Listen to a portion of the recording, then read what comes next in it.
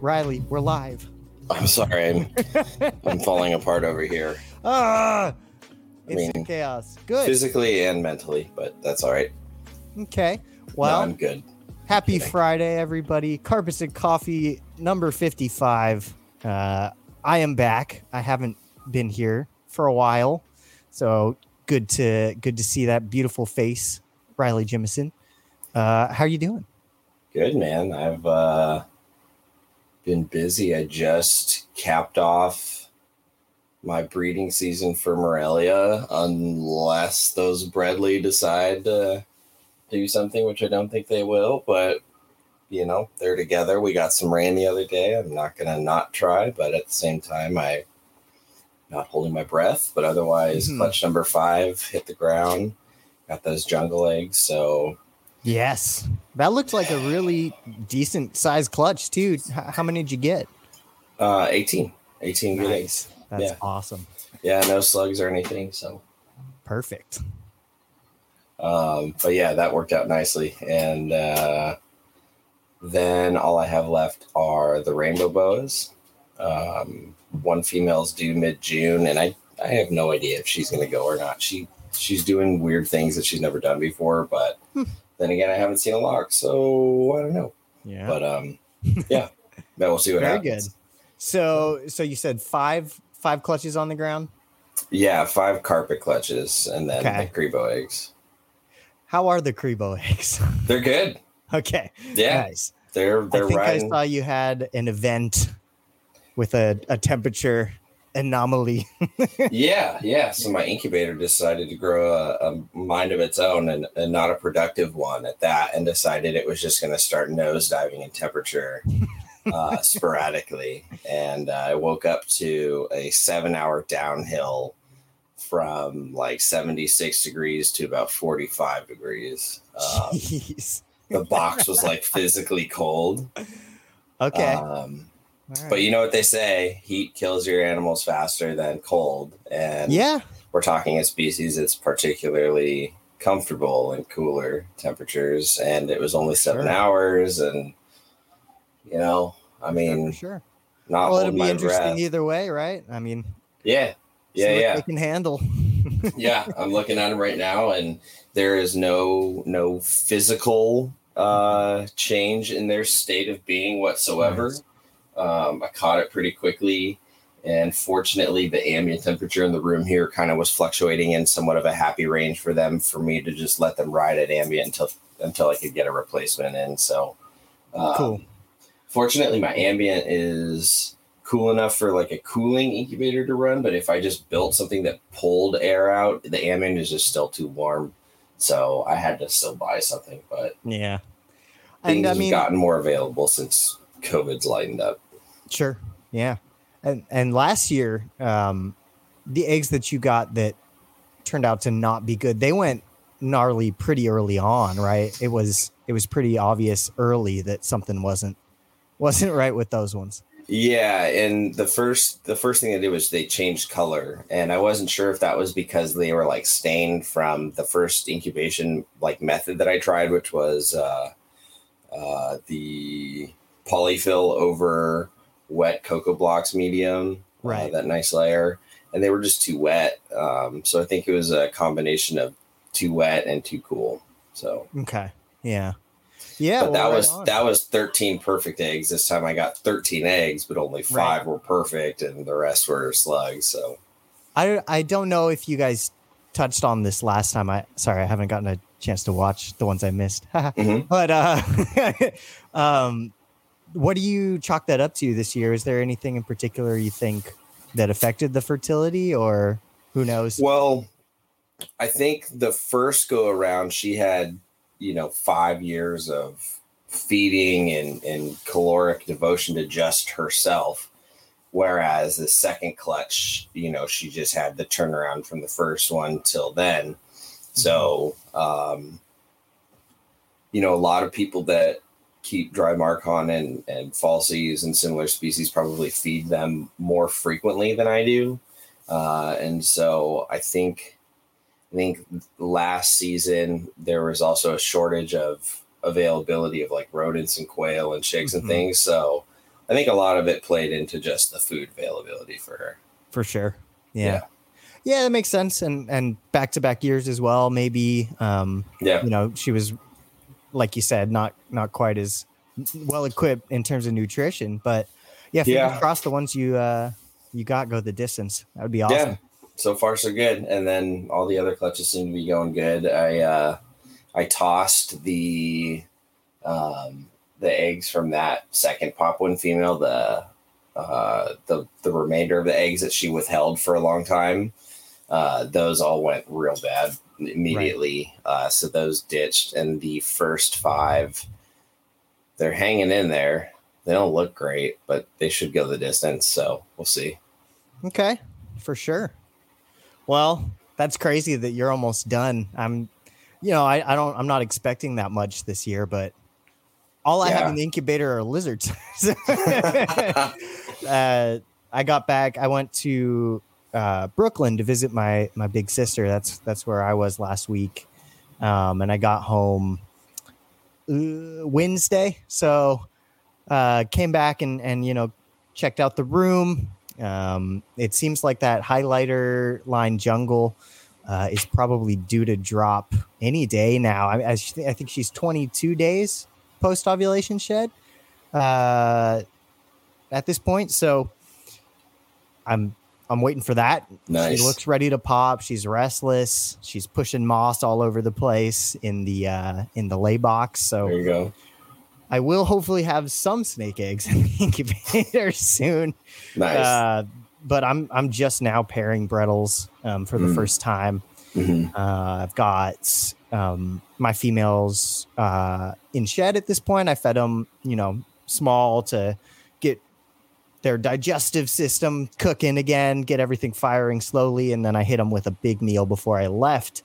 And all of them are in shed now. So my hope is that when they shed out, I'll combat males and make sure everybody's together, and that can be a good trigger for the boys, that fresh shed stank. Yes. So, if it's anything like last year, a lot of nothing happened until later in the spring for me. Okay. My Brettles just seem to be a little late, but they hopefully will, at least a few of them will get it done. And then the other thing that I'm really excited about is I am almost positive that Western Blackhead is gravid. So that is like, the number one thing that I could hope for this year. And I was also completely not expecting it because, Jason Hood's getting blackhead eggs like as of like 2 weeks ago. A lot of people are getting eggs at this point. So I guess she's just a little bit behind, but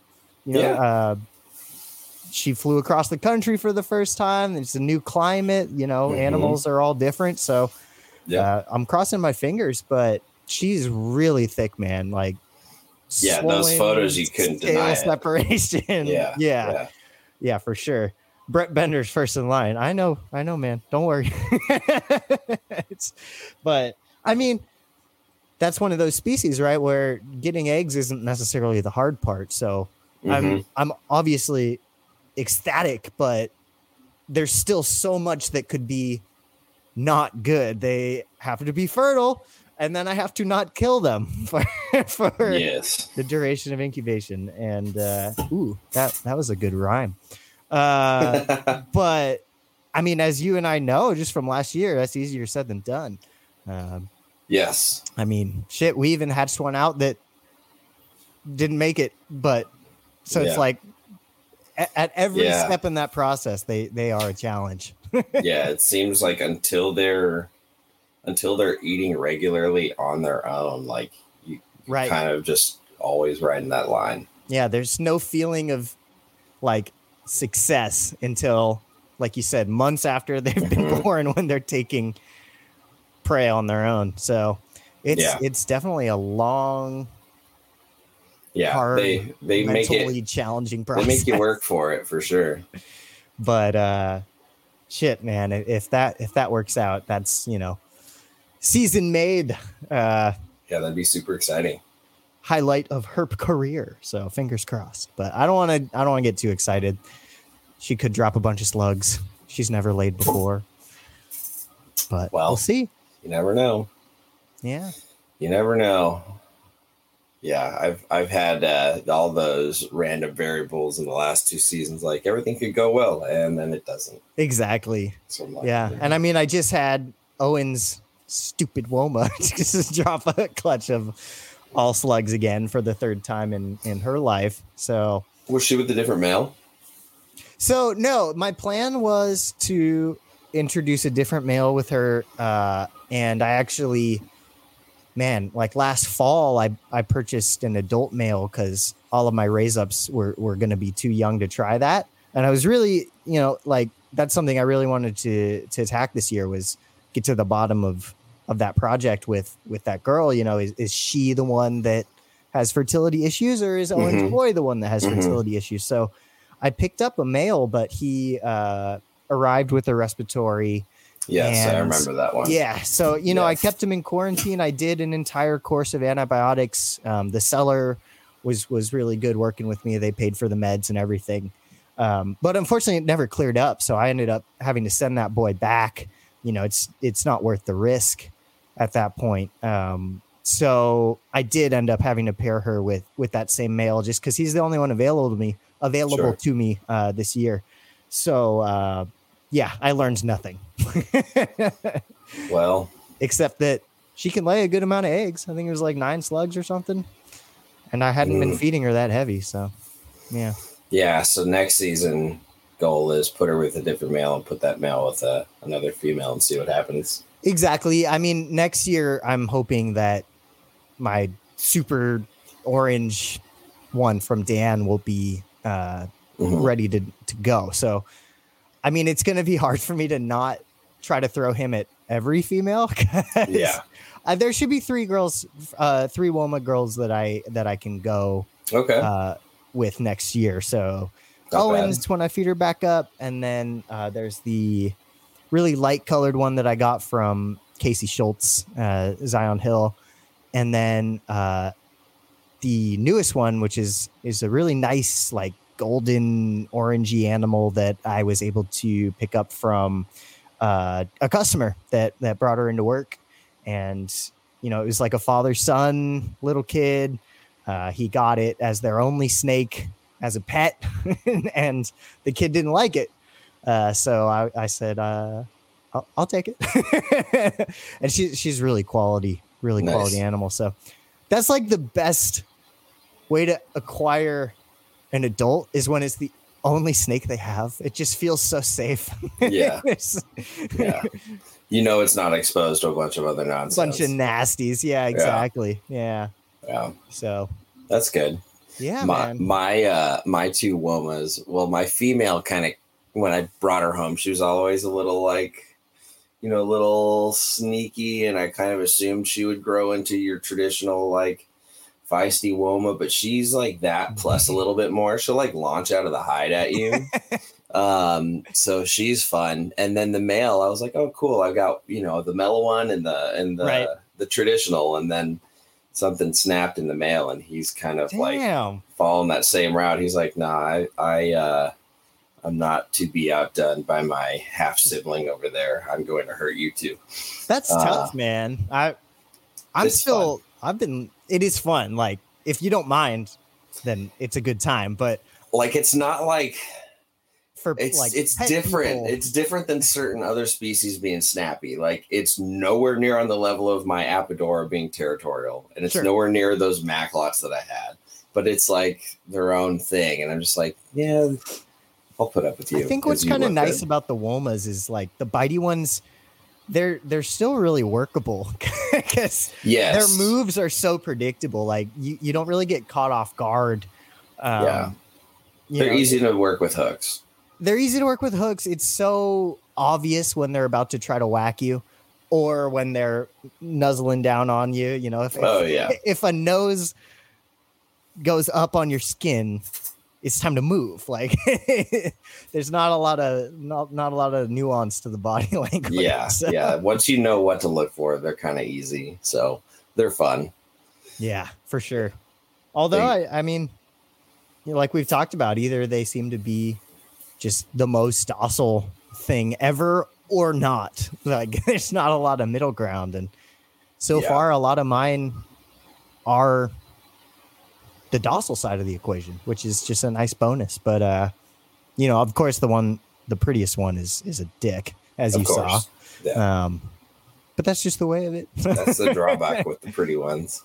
Yeah, I'll take it every time. My first experience with the Womos back in Santa Barbara at the zoo, we brought one in for education as a baby, and it had that same kind of striky, bitey, everything was food until it could figure out that it wasn't sort of thing. And yeah, I took it upon myself to work with that thing. And after a couple of years of, you know, biting a couple people and my boss and a few others, it ended up being really mellow and trustworthy. It learned, you know, as long as you pulled it out with the hook, you could do whatever you wanted with that animal. Sure. Yeah. But, I mean, I think that's really the difference, right? Is like whether you can get the feeding mode turned off or not. Like some snakes will learn, others just you can't turn it off. yeah. And whether it's a species specific thing or an individual thing, it varies from situation to situation. But that individual was the first one that really clearly showed me that at least this individual of Woma python can remember and distinguish routines, that like the two approaches or the two sequences of events that lead to different outcomes and would behave completely different at the first start of difference between those two instances. For sure. So, well, really, I mean, cool. Speaking of that kind of personality, I got some new stuff. What'd you get? The Queensland water python. Oh boy. Is just like a bitey Woma. Nice thing. It's so cool. Like when I get it out, it kind of like gets up vertical almost, but like in an S shape, you know, and just squares up and it likes to bite, but goddamn it's really, asses. Yeah, it's really pretty, and I just don't care. But it's true; they're very pretty. It's part of the charm at this point. But, yeah, how your scrubbies? Your scrubbies are little demons too. So I mean, yeah, the package that came was female Fuscus, Queensland water. It was a mutton care package that has been in the works for like a year. So it was those. It was 1.1 of his captive bred Wamena scrubs. Those are cool. Are so freaking cool. And I will personally say that, like, although I love scrubs, I think they're beautiful. Their satin velvet look. Mm-hmm. I don't ever see myself working with them. I wouldn't do. I don't know. Maybe that'll change. Any of the ones besides the small ones. I mean, I know that a lot of them can be small, can be big. Sure. But like even the big guys, like I don't find them necessarily unmanageable. Like I've worked with one or two of Brandon Wheeler's like 11 and 12 footers and in tight spaces and outside. And it's not that their behavior isn't unmanageable or anything like that. I don't know, man. Sure. So here's one thing for sure. I'm a collect them all person. So if I got into them, I'd be screwed, like absolutely screwed. To be like, okay, give me the complete list. All right, now we're going to put check boxes next to all of these. And here's what I need. And that's a problem. The other thing is space. And I'm trying to tell myself like the only big snakes I'm working with, unless for some reason my space like exponentially just goes boom and like expands, is Apodora. So for sure. Yeah, man. I mean, in talking with Nick, it sounds like his wild caught founders, he keeps them pretty much carpet size. You know, they're not. Yeah. And listening to Chuck talk about his hounds too. Mm-hmm. Yeah. I mean, like I'm definitely not planning. I'm very encouraged. Yeah. Yeah. I'm definitely not planning on treating these much different size wise than like a jungle. Sure. But still, at the most. But you know what's kind of neat about them is too many things. Well, yes, too many things. Too many things. I love them, but I know I love them So I'm going to tell myself that I shouldn't ever work Yeah. with them because I know I'm going to go down that rabbit hole and be like, It sounds like those Waminas in particular, though, they're probably something different. I mean, I think we all realize that scrub taxonomy could use a touch up, and, you know, Cymalia amethystina as a group is not necessarily well looked at in that way. From what I hear, yeah, that seems to be the consensus. There's a lot to still maybe divide, reclassify, things like that potentially. Right. Even if it's not necessarily full species, you know, maybe we need to just get a little bit more clarity on locales and subspecies and variations among the groups. But the Waminas, I guess, a little smaller. They have a really distinct pink tongue, which is one of the first things that jumped out at me. And, you know, I'm not big on scrubs, but it sounds like that's not the case with a lot of the other scrubs. And yeah, like I said, a little smaller and seem to be a little bit more docile in general, according to the folks that I've talked to that have them. Now, that being said, they definitely take their shots at me out of the box, but you know, they're babies. It's to be expected. I'm not worried about it. But just in working with them for, you know, like the week that I've had them, I'm able to already work with them without getting bit, and they've eaten for me just fine. So I'm not really worried about that part of it. But they're really cool, man. Like I set the girl up in like a naturalistic glass 10-gallon in the kitchen with, you know, overhead light and a bunch of branches, just something different from like a plastic quarantine bin so that I could really see her. And it's been fun. It's been really rad. Fun. Yeah. That's really cool, man. The other thing that's new was another male inland. So, you know, I got some different genetics from my inland group. From I saw some of those ones he has listed on his website. I was like, yeah, they're great. But I also told myself and Justin I want to wait, see what he produces this year. I would like a male from Justin's stock, and then should things continue to go well for me as they have been like this last month or so, maybe I will grab another female from Nick. Who knows? Who knows? Speaking of inlands, my female gave me a full food bite response on my finger today. I was like, no way, look at you. You're supposed to be the nice carpet. I was like, are you confused? And then like I picked her up and she did it to my other finger. I was like, wow. That's funny. All right then. Yeah. She's getting fed today. So I was like, fair. Yeah. I mean, that's why, like, yes, they tend to be very chill, very docile. But when people ask like, oh, inlands and Brettles, that means they don't bite? No, it means that they usually won't bite compared to other snakes. But, you know, there's always going to be those times where some wires get crossed or, you know, you stick a hand in after touching a rat. Like, you're going to get bit eventually. It's fine. Yeah. My adult Brettles, you don't just stick your hand in and touch. They don't, They don't play that game. Totally. Yeah. Totally. But not all of them are like that. It is what it is. I've also had animals that like I've worked with in other people's collection that were completely not hand tame in or out of the enclosure. And then like one in particular I've acquired. She came here and she's super sweetheart. Yeah. I mean, you just never know, right? I mean, there's been multiple instances for me where either an animal that I produced here last year was super, super friendly and shipped it out to its, you know, its new home. And people are like, you said this one didn't bite. I'm bleeding all over the place. Yeah. But, you know, and vice versa. The black cat I got from Derek Roddy, he said was a demon, and she's been nothing but chill since she got here. So the plane ride can switch things up every now and then. You know, speaking of blackheads, I feel like, you know, granted my sample size is what on a regular basis 4 that I work with 5 days out of the week. And they seem to go through like stages as they age, but then like at certain times of the year, at least, the adult females will be a little more like inclined to test things out or respond, look at things as food. Mm-hmm. But like even our male, he has his moments where sometimes he's just like psycho, and then other moments he's chill. And it's varied quite a bit as he's started to mature. And then ever since putting him in the breeding rotation, he's chilled out a little bit more.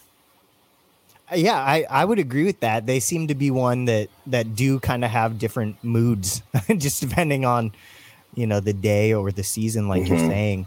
And I have seen that as well in some of mine with just changes with age as well. One of my Eastern females, the first one that I got as a baby, she was super chill, has a tiny neonate. And then she had like a terrible twos situation where anytime I would walk by, she'd strike glass and just go crazy. And now, she's going on 3. Okay. I want to say 3 or 4. And, back to totally chill. She's in the top 6x2 that you brought me. And just absolutely chilled back out. So I know what you mean. They're not one where their personality from the get-go is constant throughout their entire life. They seem to have, they just go through stages, it seems. And good days and bad days, I've found. Sure. I find myself paying attention to some of these more unique species that we sort of either don't have like a huge peg on, or there are stereotypes about them behaving in one way. If there's a strong stereotype in one way, I definitely pay attention to it. But if I'm around them a lot, I just notice, certain things. I don't know. For sure.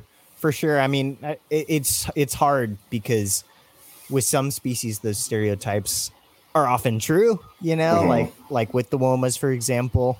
And then in other cases, it's kind of a misnomer, like the idea that all carpets are bitey or that coastals should be 12 feet, things like that. So it's kind of hard to pick and choose, especially when every single individual animal is individual.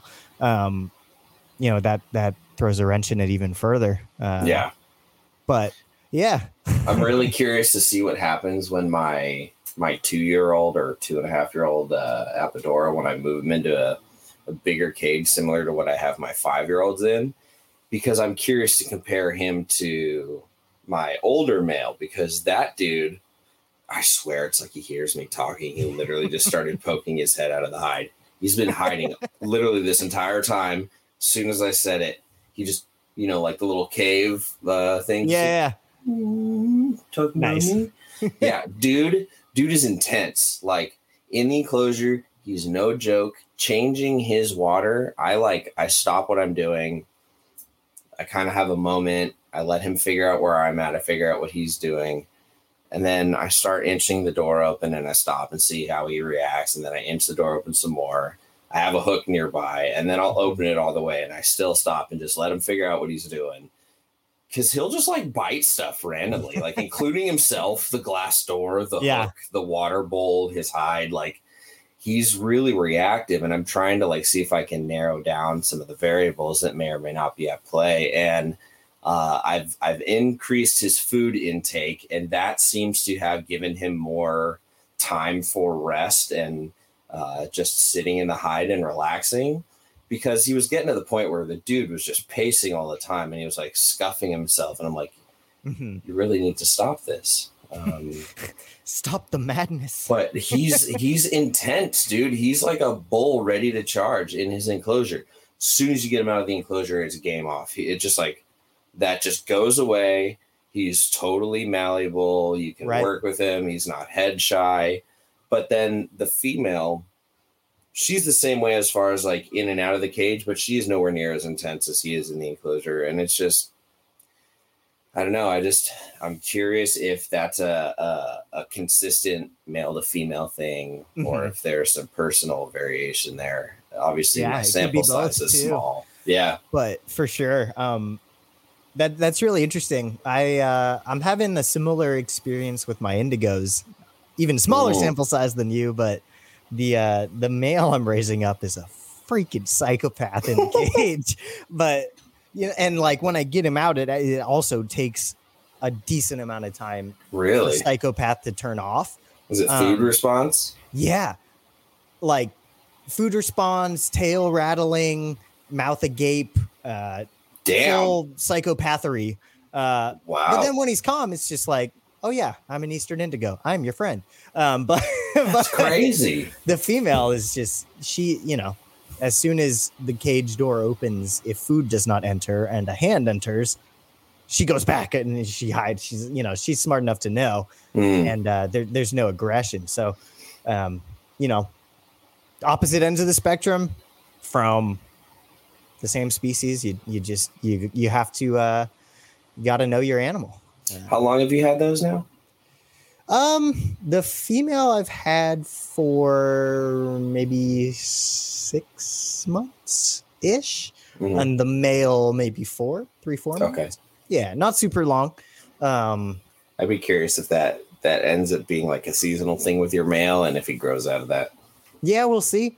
The nice thing with him is that John Michaels, he told me when he was sending him out, this is the only one I have left. I have it left because it will only eat quail and is kind of finicky with food. Do you want it?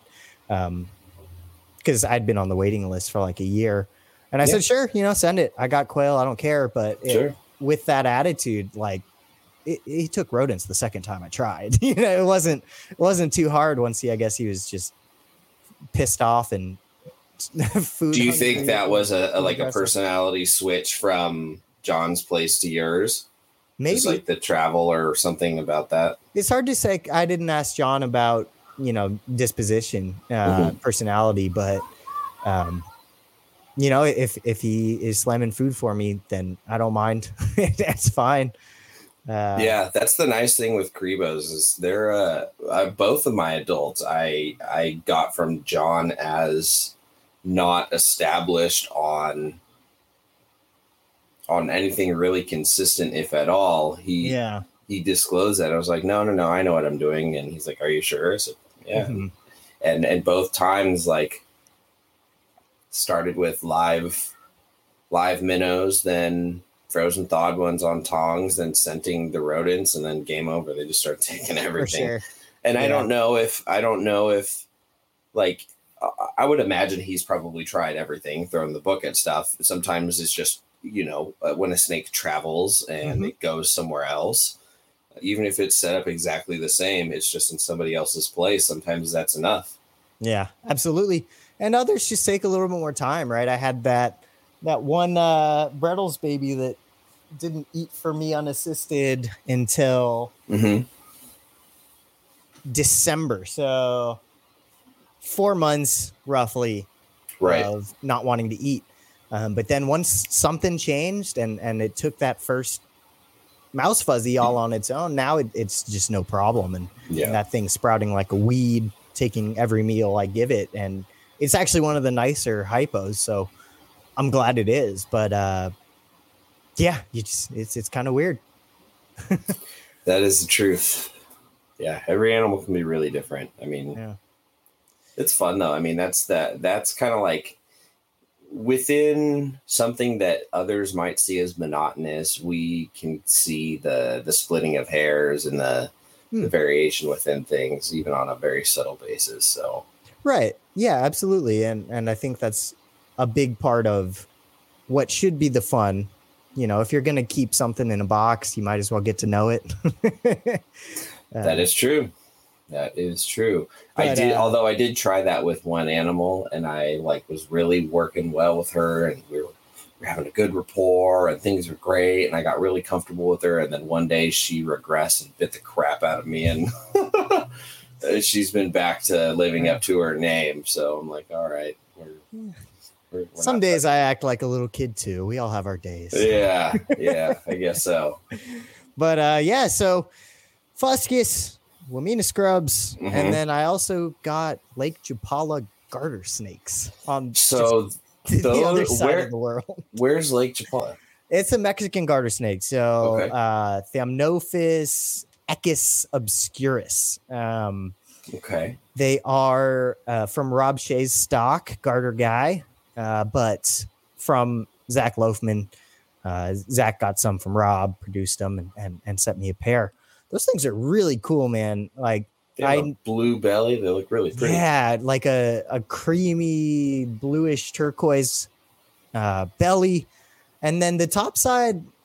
I've noticed them. They're kind of changing a little bit. There's a little bit of color variation depending on the light. Sometimes it's pretty dark brown, and then other times that dorsal side has some reds and oranges to it. So nice. I'm loving them. I never expected to have garter snakes, let alone two species of garter snakes, but it's totally fun.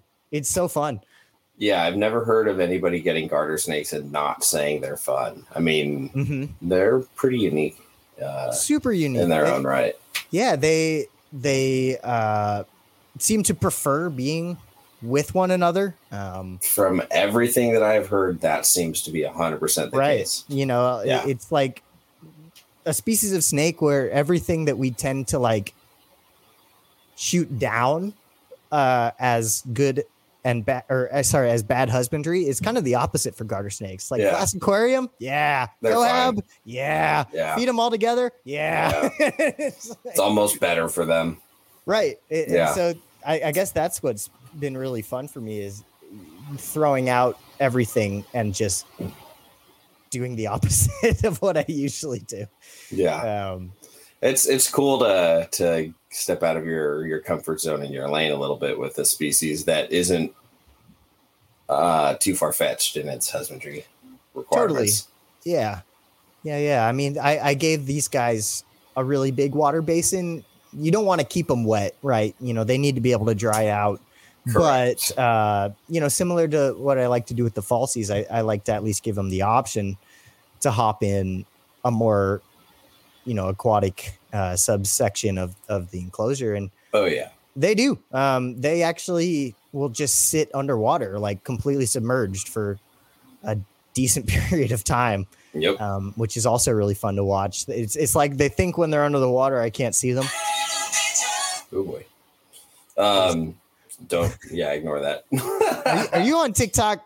No, my fiance just sent me something. I was like, go away, phone. TikTok star Riley's Reptiles? No. But yeah. They haven't paid me. They don't get that. They don't get to have that plug. Yeah, how do you even make money on TikTok? You have to get verified or some shit. You have to become like in the club or whatever. Shout out to Jeremy Warfel. Warfel's Morphs in the house. Hi, Jeremy Warfel. I'll be doing an interview with him Sunday. Oh, sweet. Yeah, on his channel. Awesome.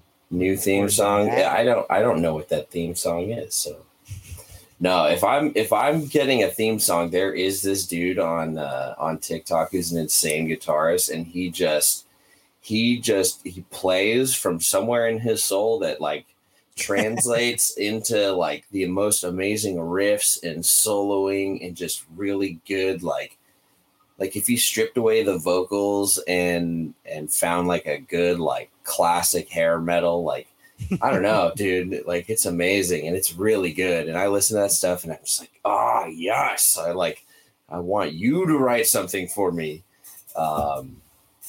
Make it happen. We'll play it. Oh, dude, he just sits there and he chugs and he just like zones and jams. I'm like, man, this is pure as it gets. So nice. Bob Evans. I've always been curious. Does Eric play the intros to the NPR podcast? I actually used to wonder that too. I think no. No, as much as he can play that stuff and better, he has a I think it's Storybooks. Storyblocks. Yeah, the Storyblocks subscription for duty-free music downloads for certain files and things. So it's all saved in there. There's a whole folder of all this stuff, so you can go back to it. But we can't waste Eric's genius on podcasts. Yeah, that costs money too. Yes. Yeah, you don't just get a free Eric Burke showing. I mean, speaking of Eric, it's 40 minutes, and he played with Eddie Van Halen, for crying out loud. We haven't. Yeah, that's true. We haven't acknowledged his absence. So for anybody that has been sitting there for 40 minutes saying, "Where's Eric?" He got caught up at work, but he might join us around the hour mark. We'll see how it goes. That being said, speaking of guitarists, we've got Desert Creature. Check out Tosin Abasi. So that's the Animals as Leaders guy. Oh, yeah. I upvote that. Yeah. Yes, he's incredible. He's gifted. I've heard him play. Super, super, super good. But anyway, garter snakes. So, garter snakes definitely make you think outside the box. They are pretty unique, and I think that's freaking rad that you have those things, dude. Yeah, it'd be cool. Next year's going to be a crazy season, at least over here. Well, yeah, I mean, next year you'll have, let's see, like all the things you already have. So all your massive amounts of Womas, massive amounts of Brettles. But things are finally going to be coming of age next year. Right. Yeah. Blackheads. I think I'm going to be able to try 3 falsies, 3 pairs of blackheads, 3 pairs of Womas, falsies, like Chapala garters, continue to do Ackies. Probably will be able to try Kims at that point. And then the full blood hypo het Stonewash Brettles will be ready to go. Probably give all the dudes that I did this year and last year the year off and just try that one pairing for Breadlie. It's gonna be weird. Speaking of Ackies and Kims, did you see that that Mike is getting rid of all of his Odatria with incoming Tristis? So he's got a once in a lifetime opportunity on a group of Tristis, and that combined with him having like 11 species of monitor lizards and him having zero time to spend time with his family, he publicly did a live and announced that he's gonna get rid of some species, and I'm pretty sure it was not on an April Fool's Day. So wild. No, I hadn't seen that. That is wild. Mike, if you need somewhere to send those Kims, you know where to find me. I was gonna say, like, if anybody would be curious, I would think maybe you would have some interest in something. Add another species to your bundle over there. I don't think I've done a Carpets and Coffee since this happened. I did get a double clutch. I got 5 more Ackie eggs. I saw that on Instagram, right? Mm-hmm. Totally unexpected. I mean, I guess that's what I get for leaving them together. Not that it's a bad thing, but that just shows that you're supporting that female well enough for her to feel like she can do that. And they didn't look like they were poorly calcified either. They were, well sustained. So they're a little bit smaller than the first 11, but plump and fertile and in good shape. But I did separate them now. I'm going to give her a few months to herself. Sure. But pretty cool to have 16 good-looking Ackie eggs cooking. Yeah, once they get going, man, it's all about just putting them back together and then pumping the brakes when you need. We're expecting a clutch from Rudy at the shop, and it'll probably be slugs because we didn't pair her at all. Talk about needing to pump the brakes. How many did she throw? A lot, but we're down to the last maybe 4 Black Dragons. So we're going to start pairing them up again and making some more. So, and speaking of Mike again, he got some. He got like 13 eggs, I think, from his Javan Banded Sulfur water monitors. So congrats to him on that. And, Congrats. Yeah, a lot of Mertens eye popping out. My boss has confirmed my preemptive but likely messages to Mike saying, hey, we want some of those. My boss like, yes we do. So Grant wants those. We actually moved out. That one male sail fin we had at the shop that was like that different green wash, kind of a different locality. Yeah, he started getting blue in the gems and things, but anyway, we just shipped him out. So now that other male, the younger one that has the insane purples and great lineage, he's not going anywhere. He's poised to take over for that older male once he kind of retires out and phases out. But we might move that group over into the smaller enclosure, make it more manageable for finding eggs. Nice. And then that opens up that bigger enclosure for Java and sulfurs at some point. So yeah, that would be really cool. We have spinulosis that need a big enclosure. So we're going to be doing a lot of stuff. We got some more freedom breeder racks at the shop for the rodents. And so we're going to do a bunch. Are those still kind of assholes? or are they the racks? No, the spinulosis. They've mellowed out a bit. They don't jump out the door as soon as you open them. I've actually hand fed a few of them like hoppers, like just like, you look interested. This is either a bad idea or awesome. And it's been awesome so far. Cool. Like they've taken them from cups, and then I was like, they just really weren't. They've gotten used to us, that keeping them in a small enclosure with minimal places to hide and kind of forcing them to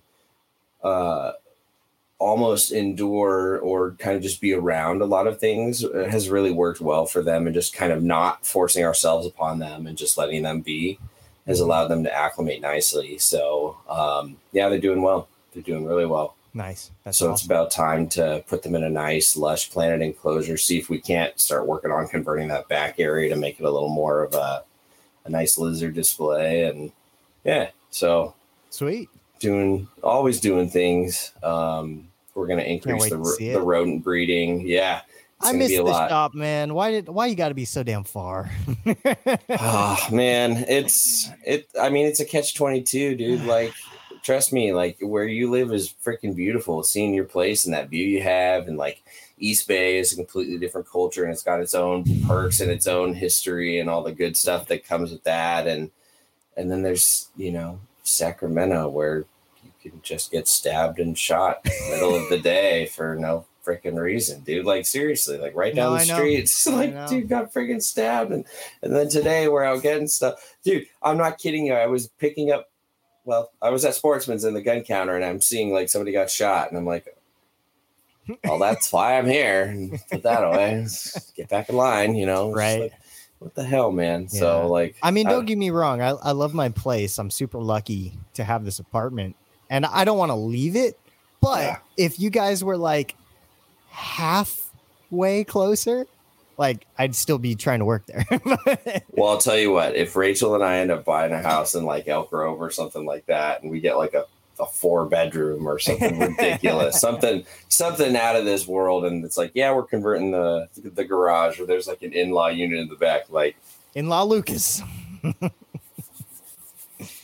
We do big things. Yes. We convert the building. Do big thing, building convert. Yeah, no, that would be super cool. I want a place with a basement, man. They're out here. As much as everybody thinks it's only an East Coast thing, they are out here. Mm-hmm. So I just need one of those. Just make sure it's somewhere with good bedrock. Yeah, no flooding. No flooding.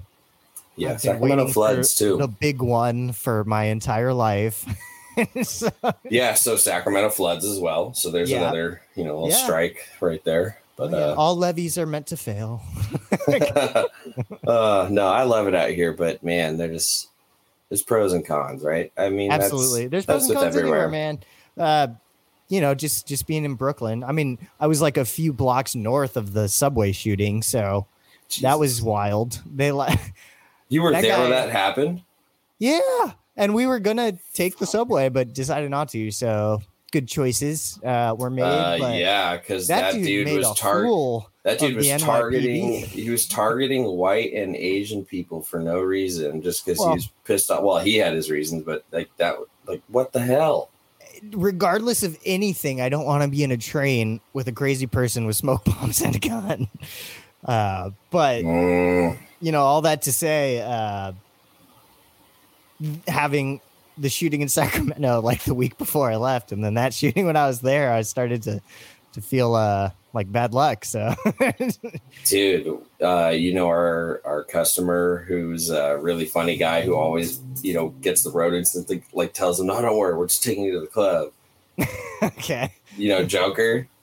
I'd probably recognize the face, but yeah.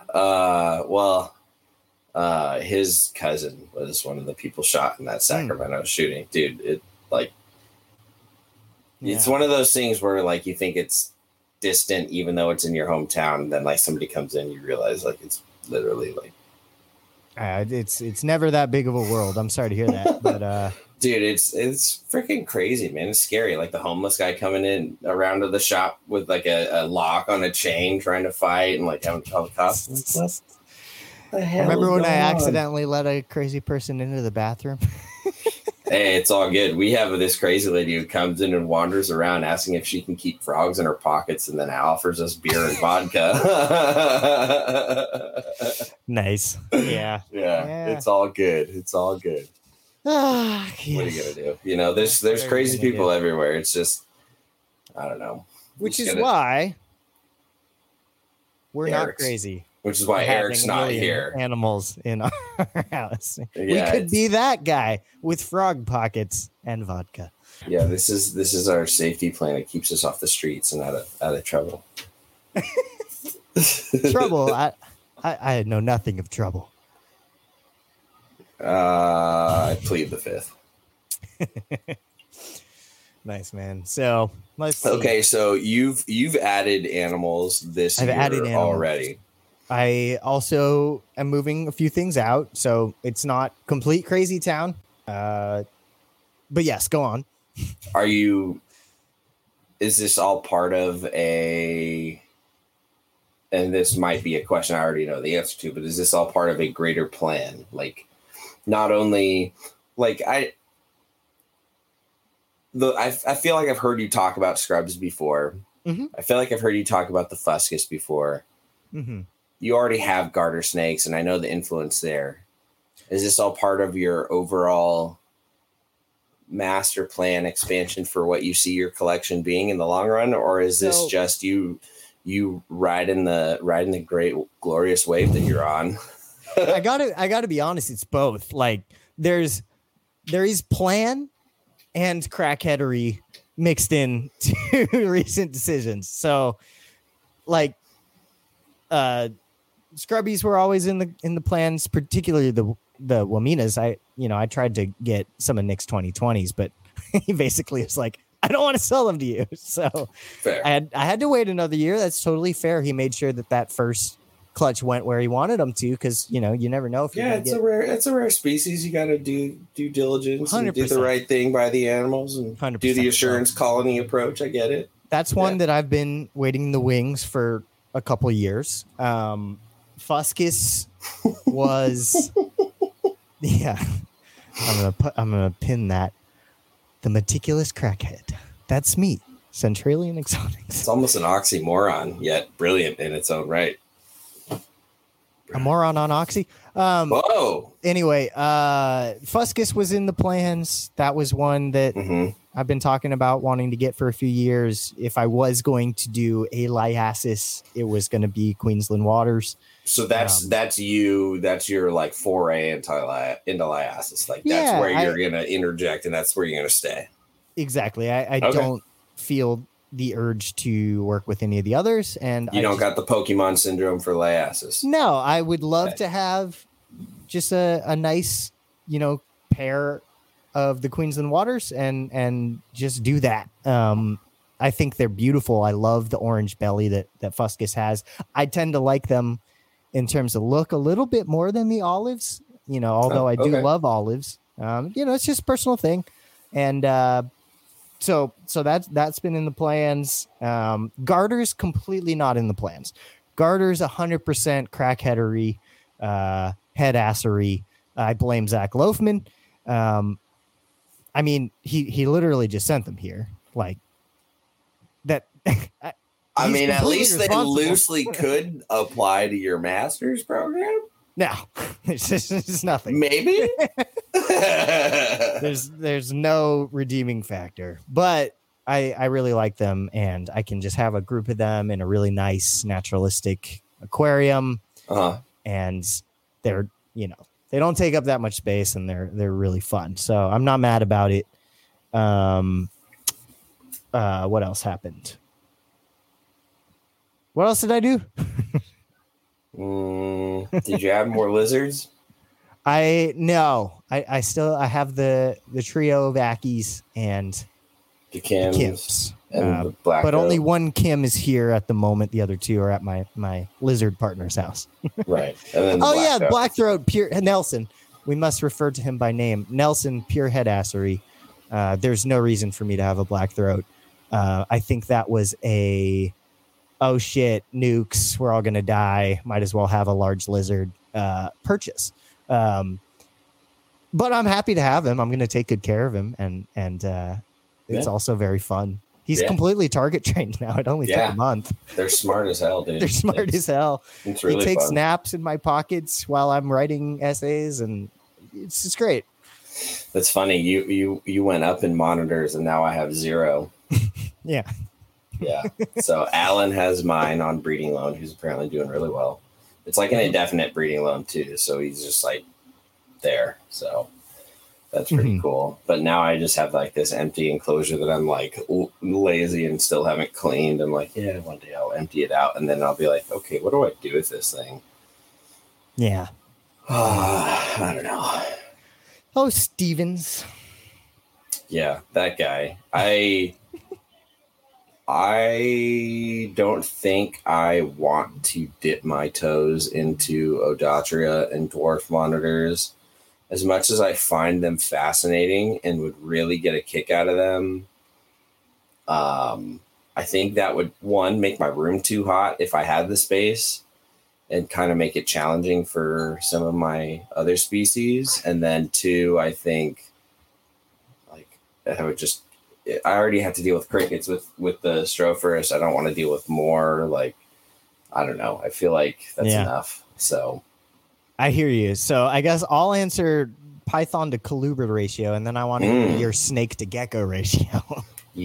So let's see. I think my Python to colubrid ratio is still strongly Python. If we're talking about individual count, it's probably still like a 70-30, 75-25 situation.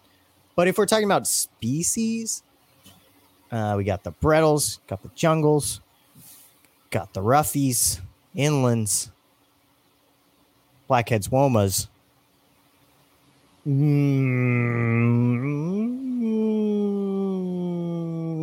Scrub. So 7 species of Python. I don't have anything else, right? No, you don't. Okay, have any, and then there's you don't have any boas. Florida Blue Stripe, Garter, Lake Chapala Garter, Eastern Indigo, False Water Cobra. Yep.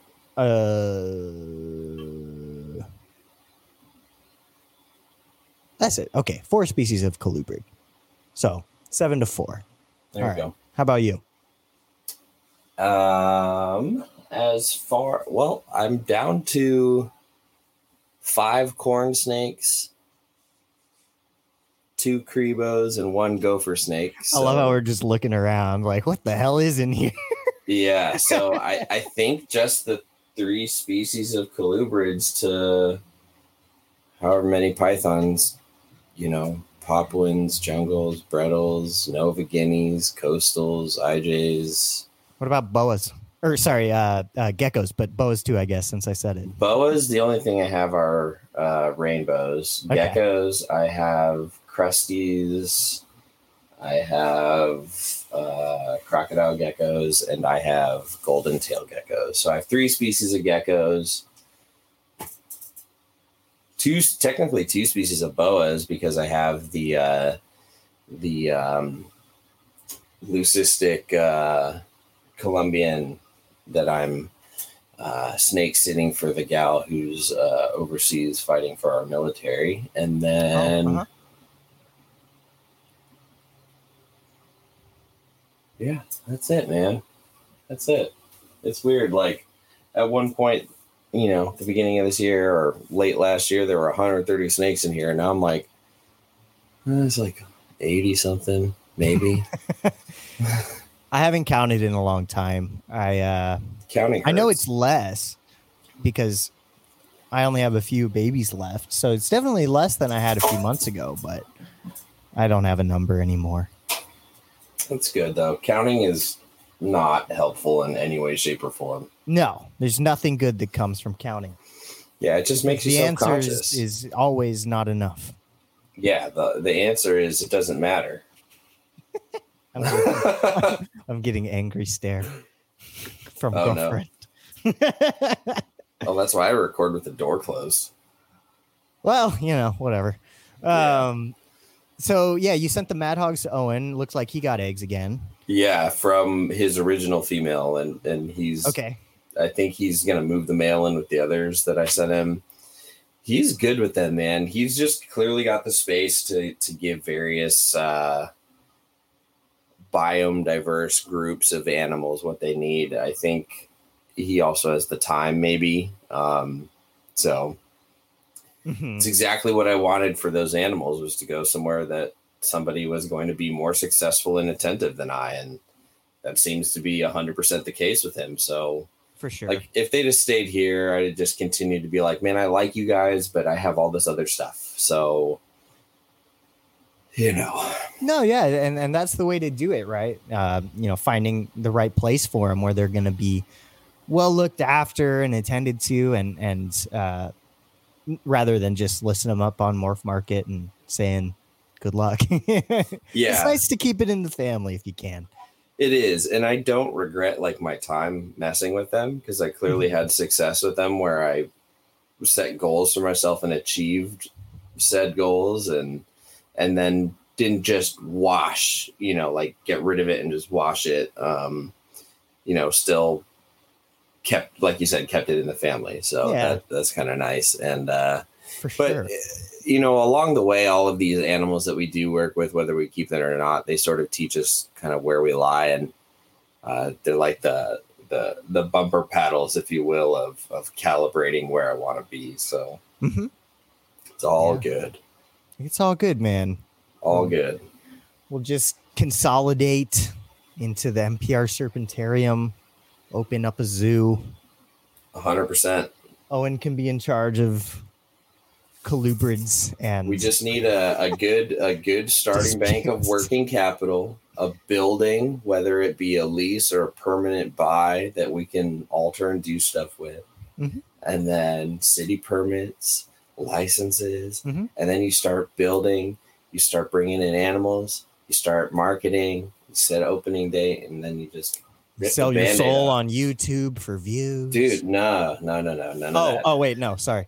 No. To be completely honest, there's a great model out there in the snake discovery approach to things. Even if we go that route and don't even want to like fiddle with retail very much, which like is understandable considering I know the ins and outs of it, and like I constantly question my sanity. You and me both. I'm getting ready. Probably my semester is going to be wrapping up in May, and I'm probably going to hit the field biology work a little bit harder during summer. And I'm not sure how much I'm going to keep my foot in the retail side of things during that. Sure. It might be nice to have a little bit of a break from people and just have a nice field season. Yeah, set yourself up. And also set yourself up to be available for other doors that may open. Oh yeah, of course. You complete that degree, you start doing nearly full-time field work. All of a sudden, you're a field biologist with a master's degree, and you next thing you know, somebody's like, hey, I need so and so. I'm sort of applicant, and Dr. Loafman goes, well, it just so happens. And you never know. You never know what phone call you might get or what connection you might make. Or I certainly never know. I know nothing. So anybody who's listening to make connections with me. Good. I know nothing. All right. Well, there's a question from Sid on the topic of school. What amount of scientific literature does my school require me as you, to familiarize myself with? Did I have to take any stats or research writing classes? So I majored in environmental studies for undergrad. Now with that, my focus wasn't herpetological. My focus was mostly actually food systems and, environmental policy. So I did have to do stats for undergrad, and I did have to obviously go through a lot of literature in those fields. But it was nothing snaky until Loafman's program. So for the master's program, it's a shit ton of scientific literature, to be frank, but it's not like you have to know it beforehand.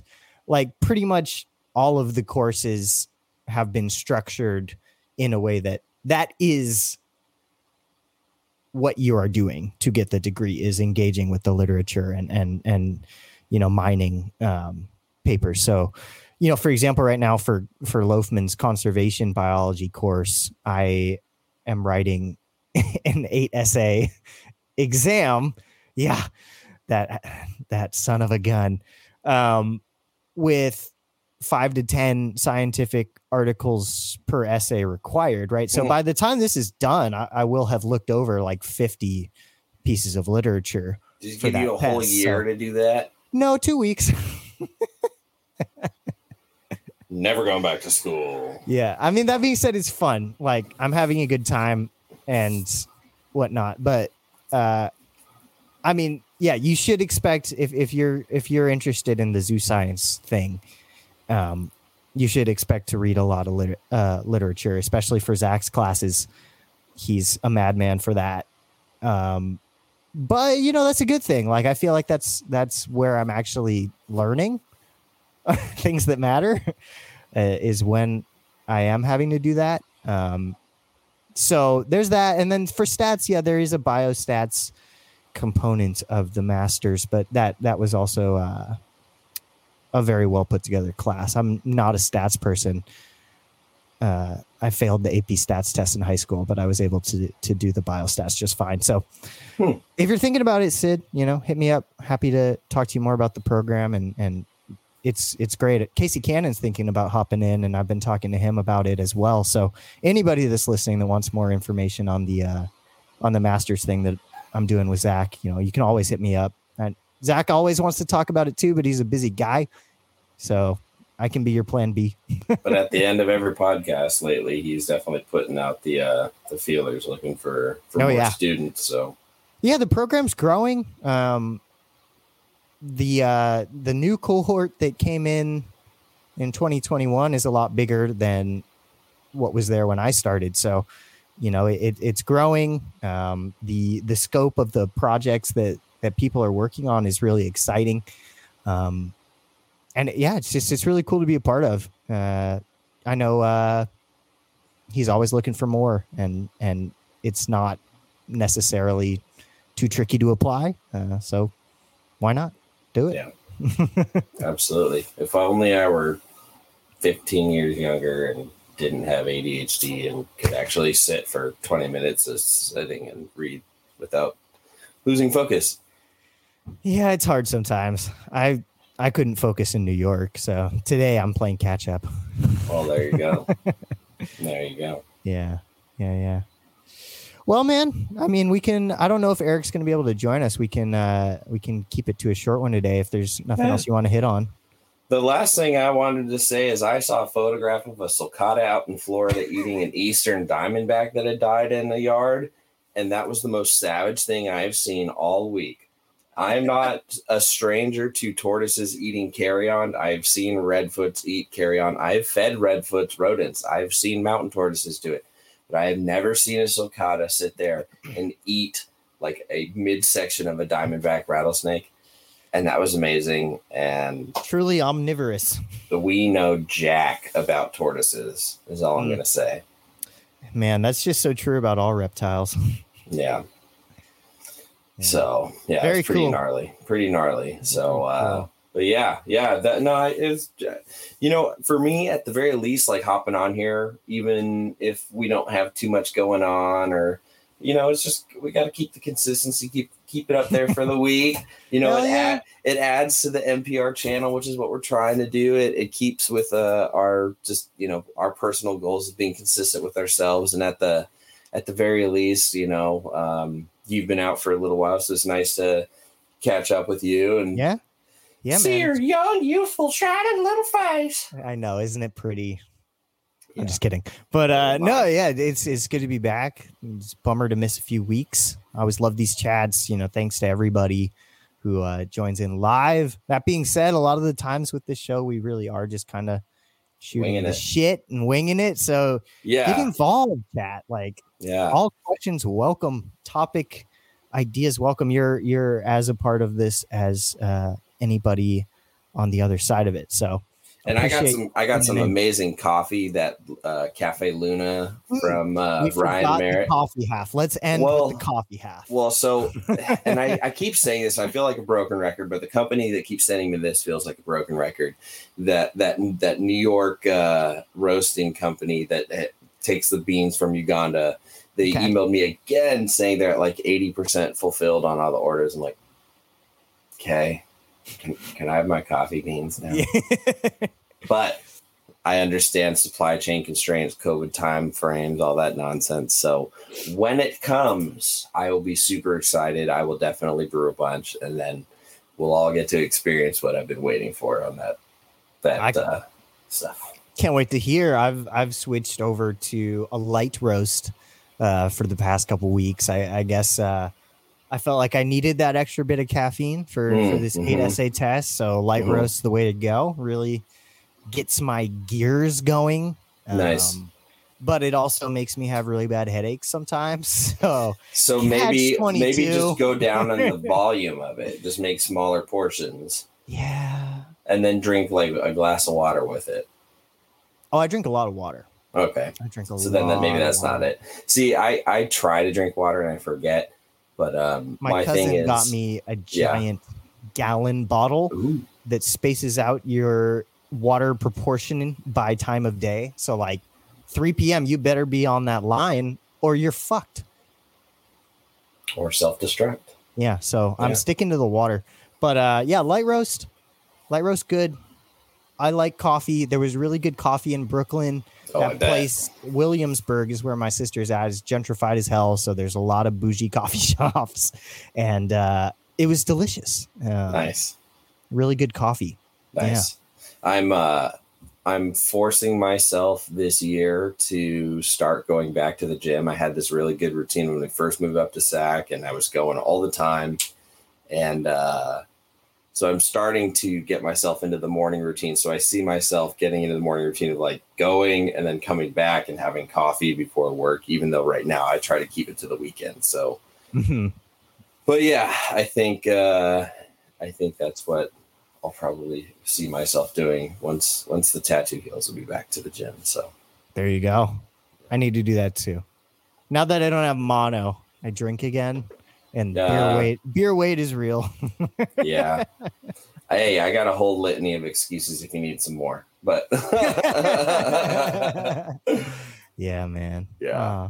All right. Last thing. Don't want to leave Tyler hanging. What reptiles have the both of you parted with recently? Corn snakes a lot and Dumerose boas. And your Savannah. Oh yeah, my Savannah's on breeding loan with buddy. Yeah, there you go. Yeah. And then for me, I had a couple womas that Oh, were not in yeah. the plans that I found new homes for. Sid in the chat being one of them. Can't wait to get Sid his snake. But yeah, a couple womas. That being said, too, I'm probably going to be looking for other options for a few of my adult Brettles. So There you go. yeah, you know, Happens. I'm not Waves, just ebbs gonna and flows. exactly. I'm not just gonna dump them, but if I No. find the right place, I don't need 5 adult pairs of Brettles. That's a little Well, excessive. it's not a matter of need. Well, especially if I'm gonna start, raising up holdbacks from the clutches I've produced. I We will I teach just you want the all the ways animals- of Tetris. And I want all of my islands animals that roll. to have good lives, and sometimes that means finding a better place. Yes, So. I feel you. Anyway, all that Reptile being Mansion. said, guys, thank you so much for joining us today. A little bit of a shorter episode, so we can get out of here, enjoy that Friday evening. Yes. Yes, the weekend is ahead, even though I work tomorrow, so not really. My weekend is wrapping up. Yes, me as well. Okay, good. Yeah. Then just kidding. Very sad. But yeah, listen to Morelia Python Radio and all of the affiliated podcasts therein. New Boa Pod coming down the chute. Keith McPeak, Rob Stone, and Warren Booth. So that's a heavy hitting lineup. Should be an amazing podcast that I probably will refuse to listen to because I can't want boas. Because you're gonna listen to it, and then you're gonna be like, "Hey, there's a rainbow boa on the cover," and then be like, "Hey, Lucas, I had a litter of rainbow boas," and be like, "Can I get one?" Yeah, exactly. So if you want to fall in love with boas, I'm sure that pod will do the trick. Just another option to the lineup. New episodes of all the other shows always coming out. That being said, if you want to get in touch with Riley, you can. Yeah, you can find me on a lot of the social media things that I do just under Riley's Reptiles. If it's YouTube, just look me up by my name, Riley Jimison. While you're at it, don't forget to subscribe to the NPR YouTube channel and get us up to 1,000. Help us get up to 1,000 subs. We've got, only a few hundred more to go. We've reached 700, so that's growing. Also, don't forget the Patreon and Teespring store for NPR Network. So, yeah. That's right. Everything he said. Where can we find you? Centralian Exotics is my snake name. If you want to talk to me about snakes, that's how you should do it. From that, I will talk to people about snakes. From my main account, I will ignore you. And then the occasional Odatria. And and monitors. I gotta stop saying snakes. Now it's just reptiles. Yeah, all I have in the incubator is lizards. You done did that to yourself. All right. Well, I hope everybody has a great week, and we will be back next Friday for some more carpets and coffee, and maybe we'll actually talk about carpets that time. And coffee. Coffee will be present. All right. Later. Bye.